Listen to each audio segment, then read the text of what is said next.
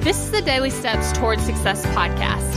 I'm Kayla Celeste, and if you're ready to show up for your goals, your business, and your life, then you're in the right place because I'm going to be sharing with you the tips, the tricks, and the strategies to help you get things done and actually accomplish your dreams. So let's take the daily steps towards success together.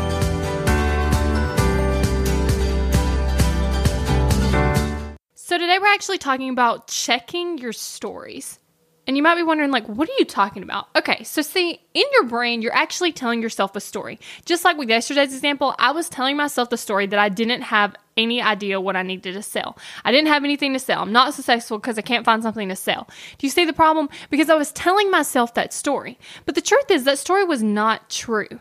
And as soon as I got rid of that story, I was able to form a new story, which is I have too many ideas.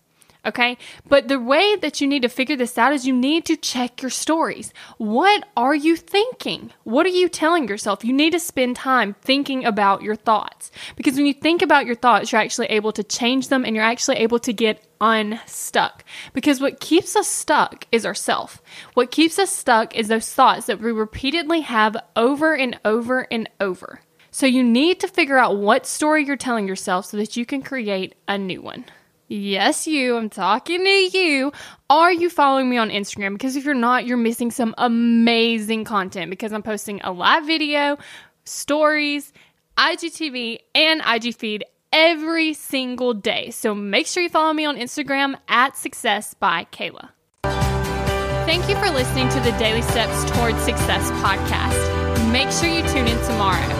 After all, we're in this together, one step at a time.